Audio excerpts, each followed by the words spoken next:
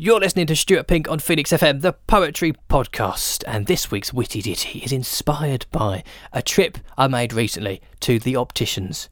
Sadly, it's not a true story because I saw a bloke, but it got me thinking that when you go to an optician's, it's the only scenario in life where you stare somebody in the eye for so long without an emotional connection. And it got me thinking that what could happen in the optician's scenario when you go to see an optician.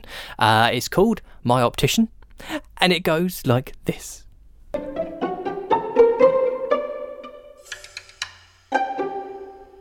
I'm writing this account by way of an admission, because I think I've accidentally set a date with my optician.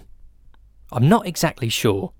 It wasn't very clear, but now I come to think of it, that's why I was here.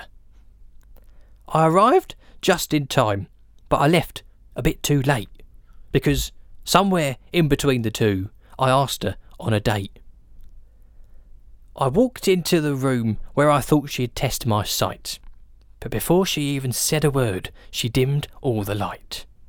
She asked me when I came here last and sat me in the chair, then moved a little closer and never broke her stare. I looked into her eyes, and she looked into mine, and neither of us blinked for most of the time. She moved in really close and whispered when she said, "Look up and down and left and right, and then look straight ahead."